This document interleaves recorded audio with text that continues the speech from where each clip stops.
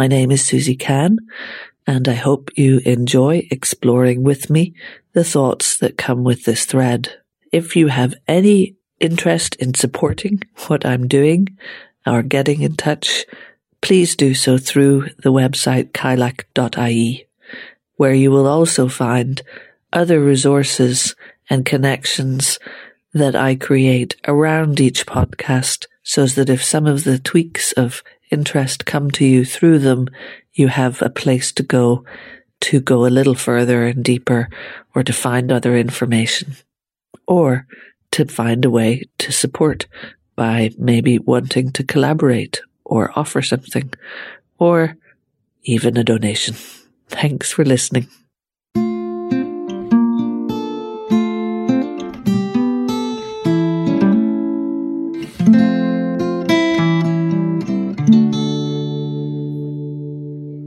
Last time I started to delve into the purposes and the conditions for early play, for attachment and bonding and sensation awareness, and the kinds of things that might get interrupted in environments for very young children, feeling and sensing the world primarily through the connection to other and the connection to sensation. As children grow and their personalities and the needs of those personalities develop, play expands and includes what we refer to often as playmates, who are the partners, who are the companions of young children's play. One of the things that I've referred to over and over in this podcast, and it's because I've used it as a reference point for my own navigating of this world, both as a parent and as a support person for children that I've worked with as a creative arts therapist and their parents, is a grounding and a return to our understanding of development from the point of view of natural development, and then what's changed in the environments that we live in. There's lots of arguments about what can be considered biological, so I go to reading and understanding our close relatives in the natural world,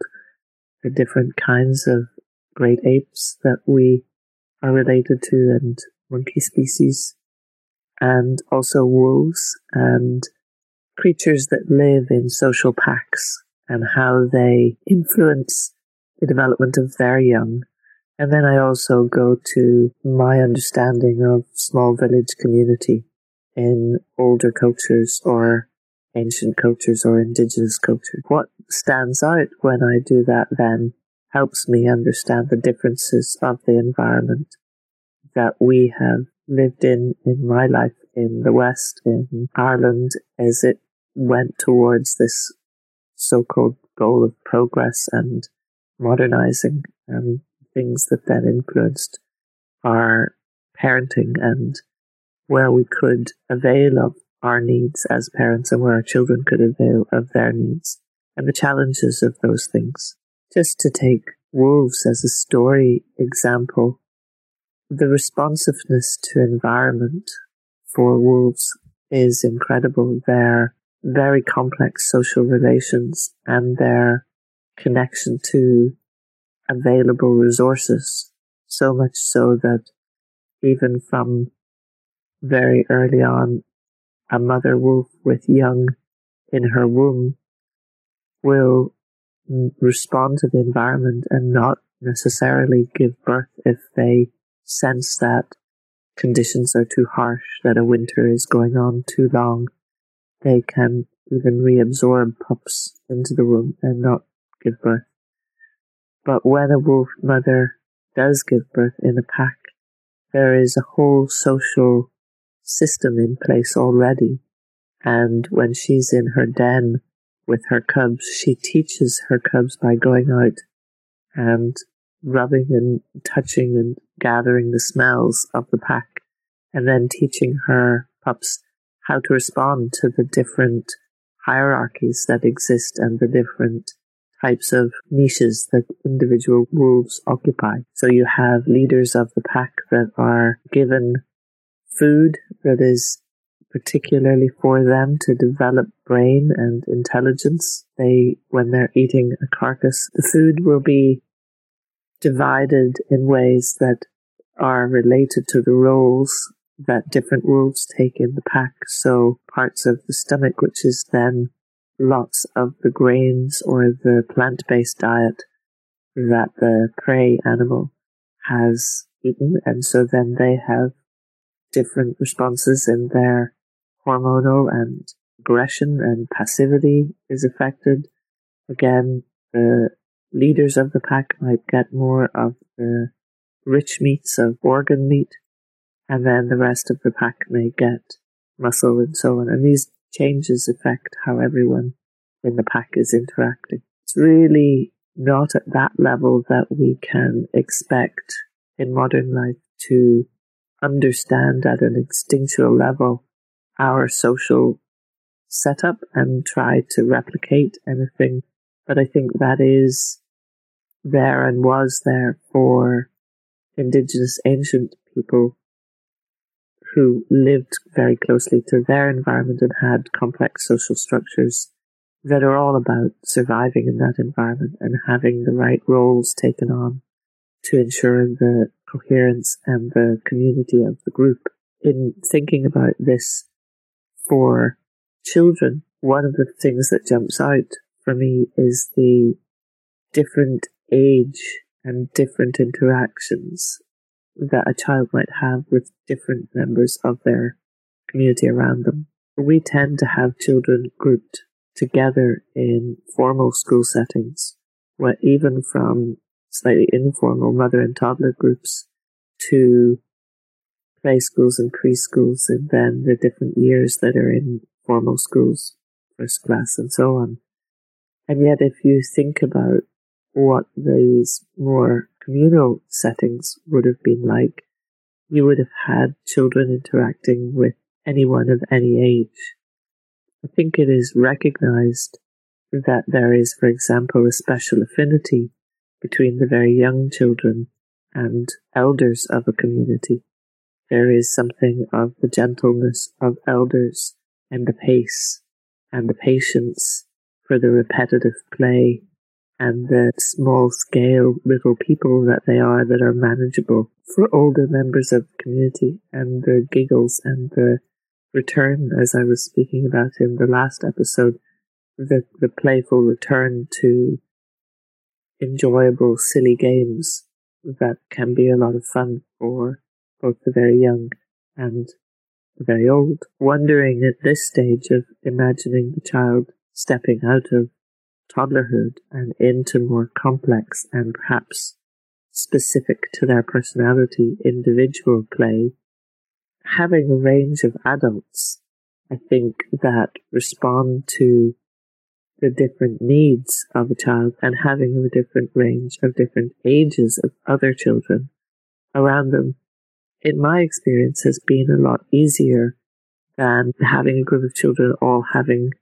to figure that out with only their same age peers. It's why I was very drawn to, although we didn't manage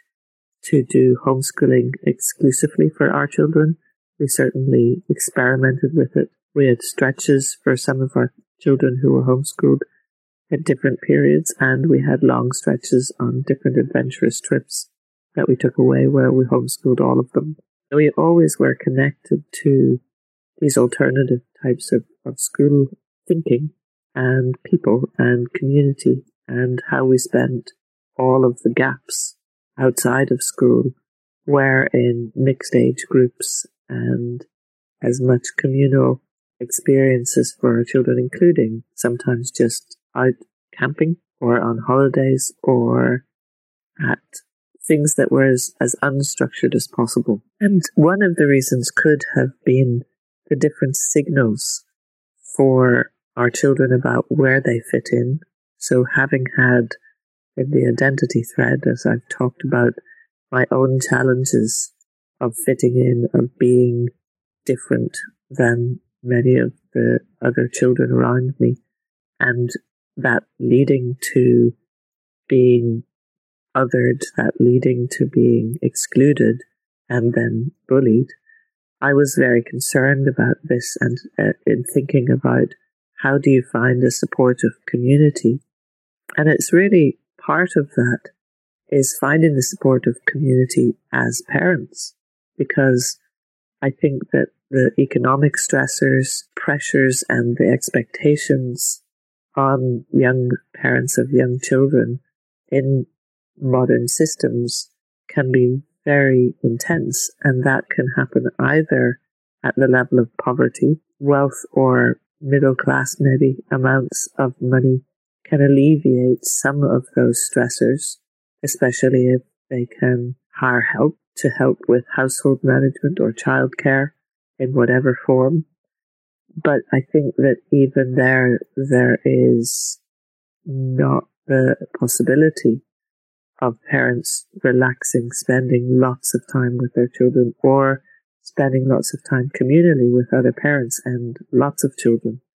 And so I do see that that is something that then stresses the ability to have your children fit in, because if you have to have your child in a formal structure of a play school, and then that the child doesn't like that or suit that, or you slowly but surely have this dialogue between yourself as a parent and those that are caring or in charge of the education that children are to get in the world. And that dialogue can go really well, and you can be really involved, and you can have really open conversation where those that are in the education that you're dealing with see you as the primary carer, and the primary role of the educator is with you, the parents. So the decisions and so on, and the supports that you're looking for your children could come from you. But I think also it can become a othering and an us and theming, where because there are stresses on the different education systems, and there are stresses on the teachers and the staff in those systems, and all of this really stems from the intensity of modern life and the economic stresses and the expectations of giving children the best economic chance. So our survival is being tied up to this economy model where, as I heard recently in a talk, being referred to the master-servant role of economy being the master and us being the servants to this unwieldy master, that if you wish to enter into that, you're trying to program your children in a certain way. So getting back to the age group that I'm thinking about in play, what I have seen when I feel it is at something optimal is mixed age play, with all ages of children and different adults with different interests. And the idea then that a community truly shows a child through family and friends and those around them that they can be diverse. And so the monoculture that is being created in service of the economy in an optimal way for children, it doesn't need to be that kind of a monoculture of education, a monoculture of experiences, and a monoculture of one type of interaction from one age to another. And when I've seen that, one of the things that stands out is when you have a child with particular challenges or particular diversity, let's say. So there's lots of words and they have lots of connotations in terms of disability or differently abled, and also how that response and those language evolve in order to counter culture that is economically pushed to be ableist,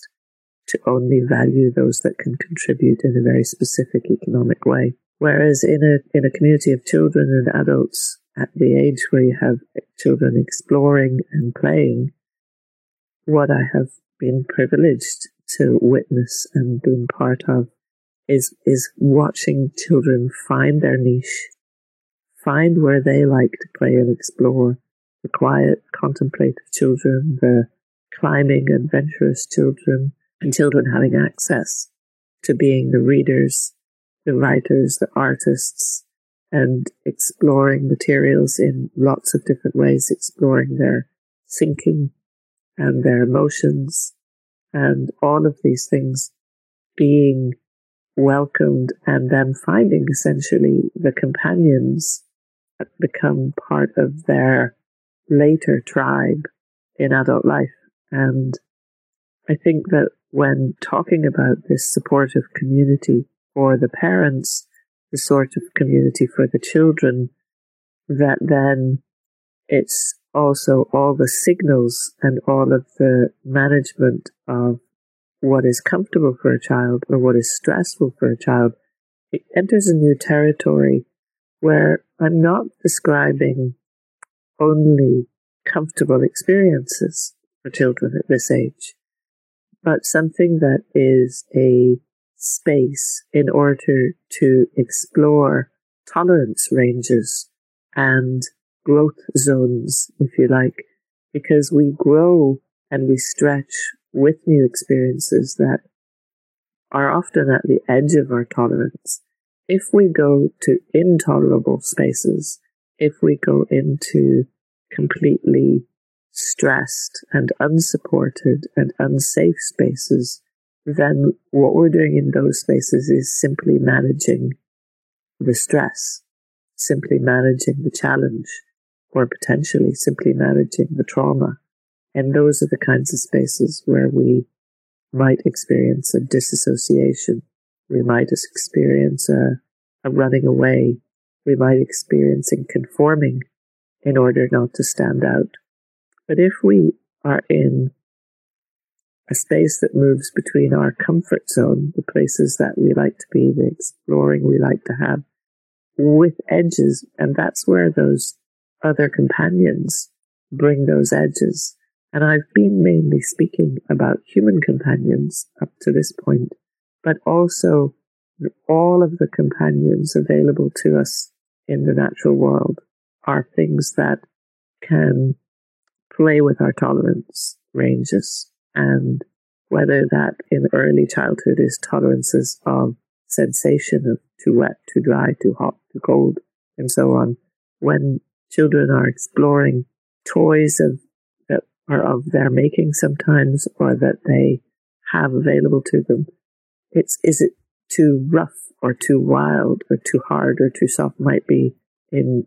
games of rolling about or sword play or climbing games. And the companions that could be part of those might be those companions that the child feels that slight thrill of the edge of safety, the tolerance that plays in a rougher game with an older child, and the squealing, and then the maybe going to an edge of discomfort and consent and feeling unsafe again, and then maybe pulling back or learning that's the kind of companion I need to stay away from at the moment. That doesn't feel fun for me. It's not a growth zone. It's outside of that. And parents also watching and paying attention to that, to see where their children are being stretched or overstretched into something. And there's real sensitivity to that, I think, in carers. And yet there's also the edge for the parents of having their growth or their tolerance, where there might be an instinct to protect and to save children from any discomfort. And so there are those kind of, either between the different parents or the different siblings or the other adults around or the young adults or young children. It can be these constant diverse interactions that help with growth, that help with that growth zone experiences and exploring, if you like, right up to the edges of the self. And these are the kinds of game processes and play processes that can then allow whatever your ability, whatever your capacity, to be fully explored, to fully find out where those ranges of tolerances are. And certainly in my experience of mixed age groups through different education settings that my kids experienced, and friends who've homeschooled, and watching that, it's really interesting where the confidences and the curiosities of children somehow are the same edge. So where a child edges towards something they're curious about, and even when they might be slightly afraid of it, but they can edge towards it at their own pace, not being pushed by circumstances, and maybe having different companions in the animal kingdom and plant kingdom and insect kingdom. All those curiosities can be the exploration of the edge for a child of what's tolerable for them and what settles them again as well. The notion of babyhood is about being able to slowly be soothed by those around you to the point where you can self-soothe. This is the stage and age of children finding little safe spaces and hiding under beds and in cupboards and finding places in the outdoors, leaning against a tree trunk or hiding in under tall plants, and kind of knowing where to retreat to from play and exploration and knowing what is soothing. And I suppose to just contrast that then with experiences that I've seen and witnessed in my own children and also in the children of people that I saw as a creative arts therapists, is that depending on the children, the ability to not just survive some of the formal school settings, but also to be able to truly thrive there, I would see the children for whom that isn't happening. So there are, of course, children who thrive all sorts of environments, just as there are adults who thrive. But there's also things that you might not see underneath that say, well, I can thrive in appearance in this world. I can look like I have adapted, but what's going on underneath might be building in me, might not work for my growth zone, might be so far out of my comfort zone that they're stressed and they're miserable. And they can then manifest that in behaviors. They can manifest that in acting out strong feelings. They can manifest it in withdrawal, and they can manifest it in school refusal, not wanting to go into the formal system. And I think that we're in a very unique time in this year of just coming up now for the release of this episode at the year mark of the pandemic arriving into Ireland, and what has happened for so many parents who were used to the system that they were able to go to work and to do what they needed to do to survive in this economic system, and their children were going to school, and those children that maybe were differently abled were getting extra supports and extra stimulus. So, outside of the home, because many parents don't live in community, don't live connected to lots of adults from their family or different ages, don't have a community of friends around them. And so, in particular, children in this year that have needed extra adult support haven't been getting it. And there's a feeling amongst, I know, many parents of watching those children step back rather than grow, rather than be moving in a progression of some kind of milestones for them in development. And then for many parents who have children in the primary school system or secondary school system, that they have been forced into homeschooling, into a life that they didn't design with that in mind. And that's a really different piece about choice. As I said, I felt very privileged to at times been able to economically and to create structure around our lives where we could be around our children and therefore do some degree of homeschooling, or we've been able to enroll our children in alternative school systems, and that's really not accessible to very, very many people. So most people who've been having what they call a homeschool experience is really very different from homeschooling that's deliberately designed as that, where you have usually a group of families that work as community. We have, coming to our farm, we have a group like that normally. They call themselves the homeschool village, and I think that's a perfect description for what I've been trying to describe here. But if you don't have that, I think that there's a really tension for many people in their households at the moment between recognizing that some parts of their children have been thriving without the structure, but other parts without companionship of others or other adults have not been thriving. And that they themselves have, as adults who haven't set up or been able to set up their network of support, you've got really isolated parents living in homes without support with children and feeling like they're not actually able to provide this social support that I've been describing that we as humans best develop within, like our monkey and ape and wolf relatives. So those are my thoughts on this next stage of childhood is really about that community of support that is there for all the mixed stages and all the elders and toddlers and all the parents and their support networks and their community of exchange for figuring out how to best meet the needs of their children and to challenge them to grow at the edge of themselves.